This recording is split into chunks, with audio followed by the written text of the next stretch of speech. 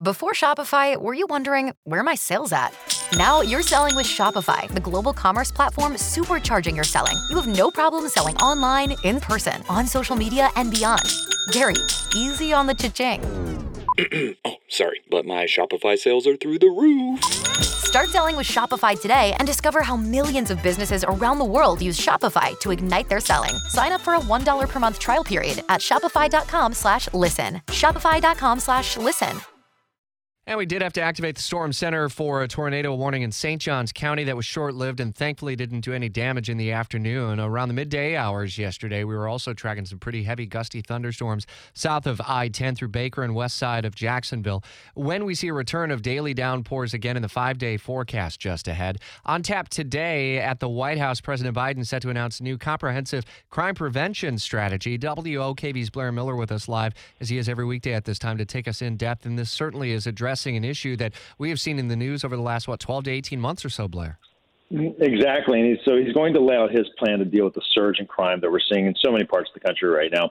A big focus and what we can expect out of this is his focus will be on guns. This approach really is going to be twofold. First, laying out a series of executive orders and then going after guns in certain cities.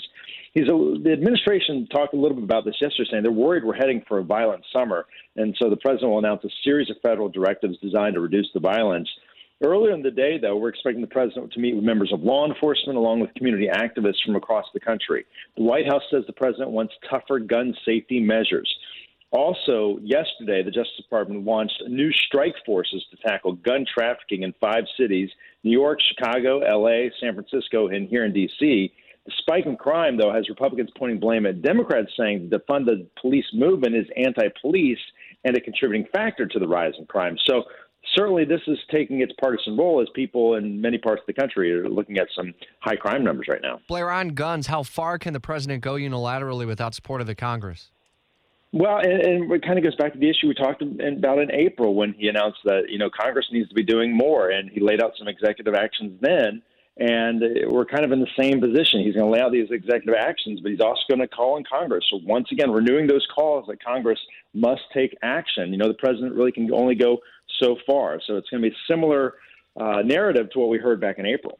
And a story that will develop through the afternoon. We'll have updates during the Sean Hannity Show as you're headed back home, and a full recap during Jacksonville's evening news at 6. Blair, we'll hear from you again tomorrow, my friend. 8:41 now.